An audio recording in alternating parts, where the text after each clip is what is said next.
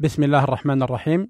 أعزائي المستمعين في كل مكان، السلام عليكم ورحمة الله وبركاته، وأرحب بكم في برنامجكم مع الرعيل الأول. لازلنا وإياكم مع سيرة الصحابي الجليل خال المؤمنين وأمير المؤمنين معاوية ابن أبي سفيان رضي الله عنهما. ضيف حلقة البرنامج كالمعتاد هو الشيخ الدكتور عزيز بن فرحان، فنرحب بكم وبضيفي الكريم. حياك الله شيخ. أهلا وسهلا ومرحبا. شيخنا، لازال حديثنا حتى الآن عن سيرة هذا الصحابي الجليل معاوية ابن أبي سفيان رضي الله عنهما. ومما اشتهر به معاوية رضي الله عنه، ونحن نتكلم عن صفاته الجميلة التي اتصف بها هذا الصحابي الجليل، مما اشتهر به صفة الحلم. كان معاوية رضي الله عنه رجلا حليما، وله في ذلك قصص كثيرة. فلو حدثتنا شيخنا عن حلم معاوية رضي الله عنه أولا، كيف تصور هذا الحلم ومن أين اكتسبه رضي الله عنه؟ أحسنت. بسم الله الرحمن الرحيم. الحمد لله رب العالمين، وأشهد أن لا إله إلا الله وحده لا شريك له ولي الصالحين، وأشهد أن محمدا عبده ورسوله إمام المتقين، صلى الله وسلم وبارك عليه وعلى آله وأصحابه والتابعين وعلى من تبعهم بإحسان إلى يوم الدين، وسلم تسليما مزيدا. أما بعد، فلا شك أن مما اتصف به معاوية ابن أبي سفيان رضي الله تعالى عنه وأرضاه، وتكاد تكون هذه الصفة هي أميز صفاته والتي اشتهر بها، ألا وهي الحلم. حتى إن العرب تقول يعني شعرة معاوية، وهذه لها قصة سأذكرها بعد قليل بإذن الله جل وعلا. نعم. والمقصود بأن معاوية رضي الله تعالى عنه وأرضاه كان من أحلم الناس، والحلم صفة طيبة امتدحها الله جل وعلا وأحبها، وامتدحها النبي صلى الله عليه وسلم وأحبها ودعا إليها. وأهل الحلم دائما هم في الغالب أهل نجاة وأهل خير.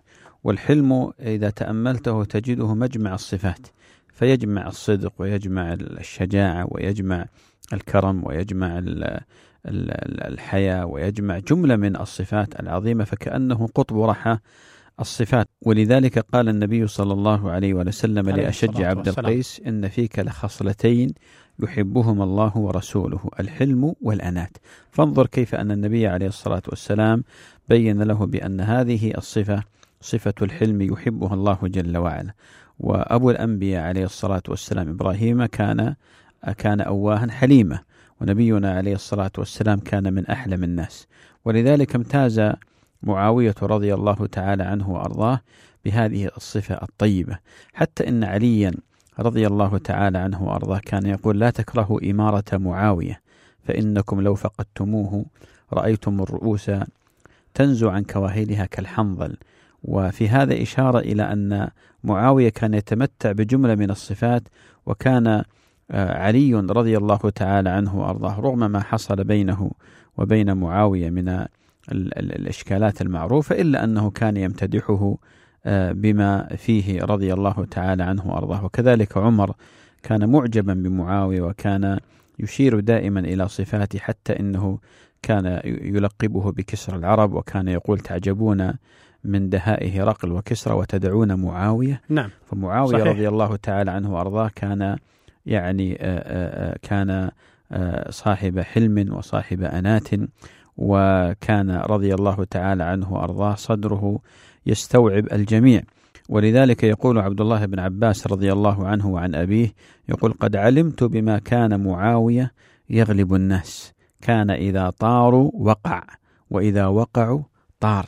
وهذا يدلنا على أن معاوية كان من أحلم الناس، وكان ممن يتحمل الناس، حتى إن الأذية أحيانا تصل إليه، بل إنها تذهب إلى أبعد نقطة حينما تتعلق بالأعراض، ومع ذلك كان يذيبها بحلمه رضي الله صحيح. تعالى عنه وأرضاه. ومن ذلك أن رجلا قال لمعاوية أو قام إليه فأغضبه، فقال له معاوية: أنهاك عن السلطان، فإن غضبه غضب الصبي ويأخذ أخذ الأسد. فانظر إليه كيف يعلم هذا الإنسان أن يتعامل وأن يتأدب مع السلطان ومع الخليفة ومع الملك، وبين له بأن أحيانا السلطان يغضب غضب الصبي، ولكنه إذا أخذ أخذ أسد. وأيضا مما يذكر من حلم معاوية رضي الله تعالى عنه وأرضاه ما ذكره الأعمش، قال: طاف الحسن ابن علي ابن أبي طالب رضي الله عنه وعن أبيه مع معاوية رضي الله تعالى عنه وعن أبيه، فكان يمشي بين يديه، فقال الحسن: ما أشبه إليته بإليتي هند، يعني بإليتي أمه نعم. أم معاوية. فسمعه معاوية نعم رضي الله عنها. نعم. فسمعه معاوية فالتفت إليه فقال: أما إنه كان يعجب أبا سفيان. فانظر إلى حلمه وانظر إلى تذويبه لهذه الكلمات التي ربما تكون ثقيلة على عامة الناس فضلا عن ملوكهم وسلاطينهم. وأيضا أسمع رجل مرة معاوية كلاما شديدا غضب منه أهله، فقيل له: لو سطوت عليه، فكان نكالا له، فقال: إني لأستحي أن يضيق حلمي عن ذنب أحد من رعيتي. الله. ومن صور الحلم التي كانت عند معاوية رضي الله تعالى عنه وأرضاه وصبره على الناس أن رجلا طال مقامه بباب معاوية ثم أذن له، فقال: يا أمير المؤمنين، انقطعت إليك بالأمل واحتملت جفوتك بالصبر، وليس لمقرب أن يأمن وليس لمباعد أن ييأس، وكل صائر إلى حظه من رزق الله. فقال معاوية: هذا كلام له ما بعده، فأمر بعهده إلى فلسطين. فقال الرجل: دخلت على معاوية بن حرب وكنت وقد أيست من الدخول، وما أدركت ما أملت حتى حللت محلة الرجل الذليل. نعم. وأغضيت العيون على قذاها ولم أنظر إلى قال وقيل. وأيضا من صور حلمه رضي الله تعالى عنه وأرضاه أن سعد بن أبي وقاص دخل على معاوية فسلم عليه ولم يسلم بإمرة المؤمنين، فقال له معاوية: لو شئت أن تقول غيرها يا أبا إسحاق لقلت. قال: فنحن المؤمنون ولم نؤمرك، كأنك معجب بما أنت فيه يا معاوية، والله ما يسرني أني على الذي أنت عليه، وأني هرقت محجمة من دم. فقال معاوية: لكني وابن عمك عليا يا أبا إسحاق قد هرقنا فيها أكثر من محجمة ومحجمتين، تعال واجلس على السرير. فانظر إلى حلمه رضي الله تعالى عنه وأرضاه. ومن حلمه رضي الله تعالى عنه وعطاياه أن كما قال المغيرة قال: أرسل الحسن بن علي وابن جعفر إلى معاوية يسألانه المال، فبعث ب100,000 أو لكل واحد منهما 100,000. نعم. فبلغ ذلك عليا فقال لهما: ألا تستحيان؟ رجل نطعن في عينه غدوة وعشية تسألانه المال؟ قال له: لأنك حرمتنا وجاد لنا. فانظر إلى عفوه وانظر إلى هذا الكرم الذي أصلا مصدره الحلم، فلو لم يكن حليما لما أعطى هذا العطاء رضي الله تعالى عنه وأرضاه. وأيضا قال ابن سيرين في حلم معاوية رضي الله تعالى عنه وأرضاه قصة عجيبة أيضا، يقول: قام رجل إلى معاوية كأنه سفود محترق، فقال: يا معاوية، والله لتستقيمن أو لنقومنك. فقال معاوية: بماذا؟ قال: بالقتل. قال: إذن نستقيم يا أعرابي. فانظر إلى هذا الحلم العجيب من معاوية رضي الله عنه. وقيل بأنه لما بايع معاوية ليزيد قال رجل: اللهم اكفني شر معاوية. فقال معاوية: تعوذ بالله من شر نفسك فهو أشد عليك. فقام الرجل وبايع وقال: إني لا أبايع وأنا كاره. فقال معاوية: بايع رحمك الله، فإن في الكره خيرا كثيرا. سبحان الله. نعم. وهذا من حلمه رضي الله تعالى عنه وأرضاه. شيخنا، يعني هذا يدل على أن معاوية رضي الله عنه كان قلبه واسعا يتسع كل الناس، وكان يصبر كثيرا رضي الله عنه على ما يسمعه من الأذية، رجاء أن يرجع الذي يتكلم عنه عما قال، وأيضا يبين للناس حلمه وعفوه رضي الله عنه. ومما الحقيقة نعم، لأن الحقيقة من أخطر أسلحة العدو نعم هي إثارة الخصوم، إثارة الفتن، إثارة الخصم، الخصومة. بمعنى أن الإنسان إذا أردت أن تختبره فغاضبه أو أغضبه نعم، أو استثره.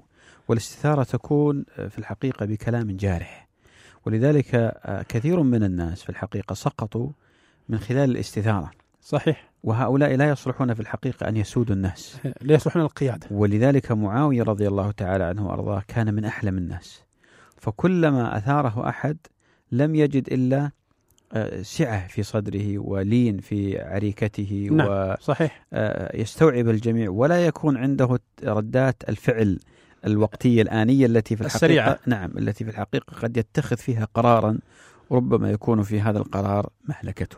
شيخنا أنا أفهم من ذلك أنه لابد أن يكون من صفات القائد أن يكون حليما، لأن صفة الرضا ليست يعني أو مسألة إرضاء جميع الناس غاية لا تدرك. هو في الحقيقة يعني أنت المقصود قضية الحلم نعم مأمور بها كل واحد عامة، الخطاب لجميع المسلمين. صحيح. لكن من يتولى أمر الناس، من يتولى قيادة الناس، من في أمره في خاصته آكل، لا شك، خاص أو أهل العلم وأهل القيادة، هؤلاء ينبغي أن يكونوا من أحلم الناس. ولذلك معاوية رضي الله تعالى عنه وارضاه بلغه عن أحد الشعراء أنه يصف إحدى بنات معاوية وصفا قبيحا. الله أكبر. فهذا شيء طبيعي أن يستثير المشاعر ويدفع الإنسان إلى شيء طبيعي إلى الغضب. صحيح. فما بالك برجل بيده القدرة على البطش بهذا الشاعر وعلى إنهائه من هذا الوجود. صحيح. لكن انظر إلى ذكاء معاوية وحلمه، ماذا فعل لما عقد مجلسه وقد يعني جعل بعض الناس يدعو هذا الشاعر من بعيد وهو شاعر معروف، فلما دخل قال له يا أبا فلان ها هنا ها هنا، فأجلسه إلى جواره، فانتهى الأمر وماتت القصيدة. لك أن تتصور، ومعلوم بأن كل صاحب ذي نعمة محسود. نعم. فمعاوية صحيح. له من يحسده. لك أن تتصور لو أن معاوية بطش بهذا الرجل لانتشرت القصيدة إلى يومك هذا. سبحان الله. لكن انظر إلى الحلم كيف أنه قضى عليها بهذه الطريقة الذكية، فأماتها ودفنت تلك القصيدة، وارتدع ذلك الشاعر حينما رأى عفو وحلم معاوية. كثير من الناس في الحقيقة يقود نفسه إلى حتفها من خلال هذه الانفعالات التي غير سائغة في واقع الأمر. فحينما يثور لأتفه الأسباب وربما غضب لأنه سمع كلمة فبدأ يردده هو، تجده هو الذي فعلا أذاعها عن نفسه بدل أعدائه. نعم. وربما الأعداء أيضا استثمروها وزادوا عليها، يحصل صحيح. فيها تزيد ويحصل فيها كذا، ثم تنتشر انتشار النار في الهشيم.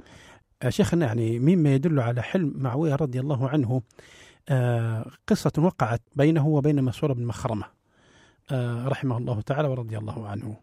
مسور هذا يعني كان كثير الطعن في معاوية رضي الله عنه، ومعلوم أن العادة تقول بأن ذي السلطان عنده عيون تبلغه كل خبر، فخاصة فيما يتعلق كما يقال بالأمن العام. صحيح. فهنا بلغ معاوية رضي الله عنه كلام هذا الرجل، خاصة أن له مكانة كبيرة بين قومه.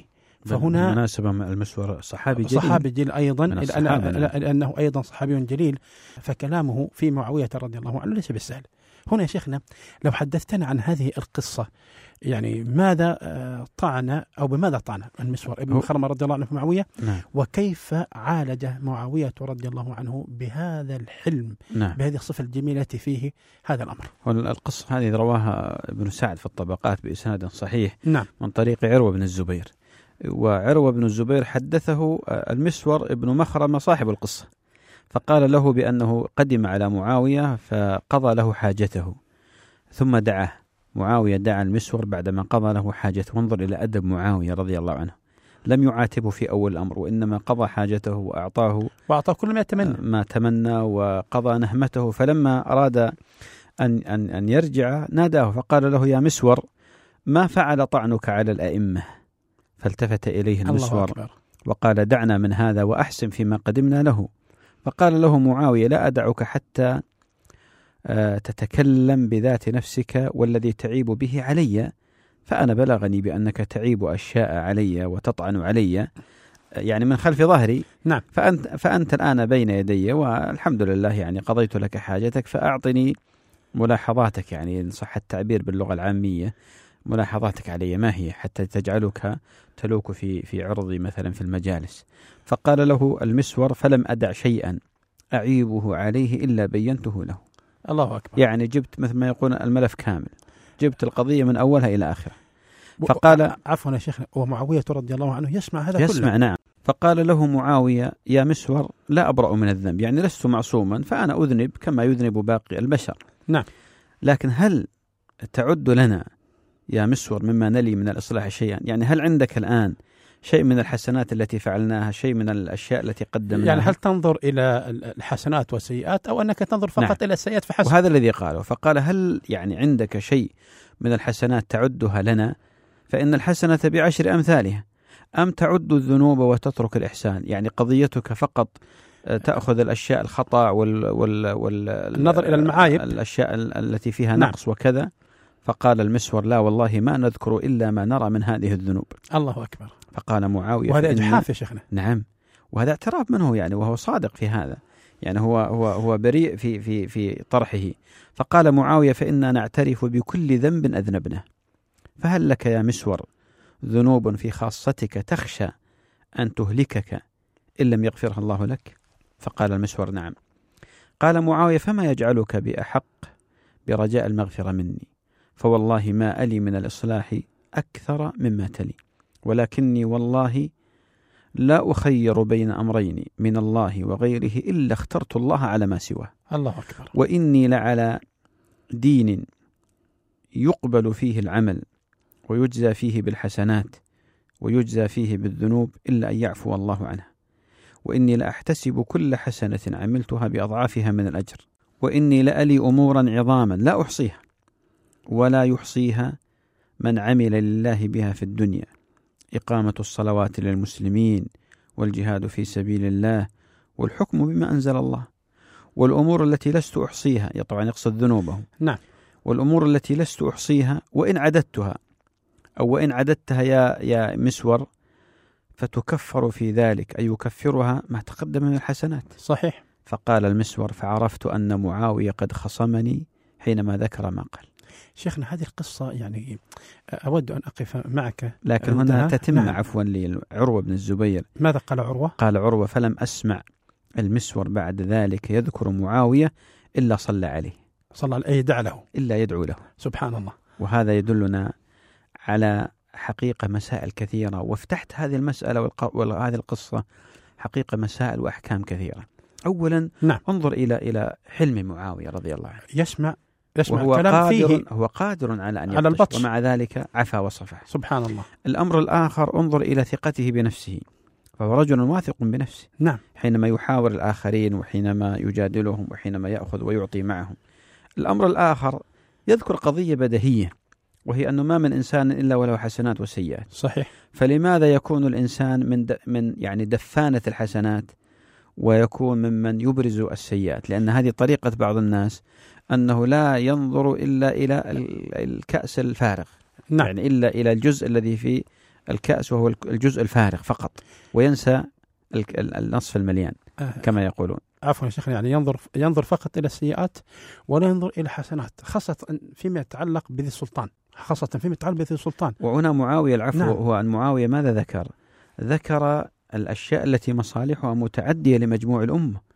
ذكر إقامة الصلوات، الحكم بما أنزل الله، الجهاد في سبيل الله، الأمن، صيانة المسلمين، حماية المسلمين، حماية ما يتعلق بضروريات الخلق، هذه كلها مقيمها. ولو لم يكن مقيمها لأصبحت حياة الناس فوضى. فهذه لو ذكرها الناس حقيقة لا انمحت وضعلت وضعفت وضمرت أمامها تلك السيئات التي يرددها كثير من الناس. هذا شيخنا درس مهم جدا لكل إنسان، أنه ينظر إلى الغير، لابد أن ينظر إليه يعني بجميع أعماله، ليس فقط ينظر إلى شيء واحد، ينظر إلى السيئة دون الحسنة. خاصة يا شيخنا نحن في دين كما قال معاوية رضي الله عنه: يقبل الله تعالى فيه الحسنات ويضاعفها، وتجاوز الله سبحانه وتعالى عن السيئات ويغفرها. فلا شك أن خاصة ذي السلطان يتحمل من الأعمال ما لا يتحمل غيره. نعم. وليس الأمر كما قال القائل: وعين الرضا عن كل عيب كليلة، كما أن عين سخط تبدي المساوية. لابد أن يكون الإنسان منصفا في كل أقواله وأعماله. شيخنا لنا لقاء آخر معك فيما يتعلق بسيرة هذا الصحابي الجليل معاوية ابن أبي سفيان رضي الله عنهما. إخواني المستمعين، إلى أن نلقاكم، تقبلوا تحيات ناصر صالح في الإخراج والمتابعة، وكان معكم رضا العويداني، والسلام عليكم ورحمة الله وبركاته.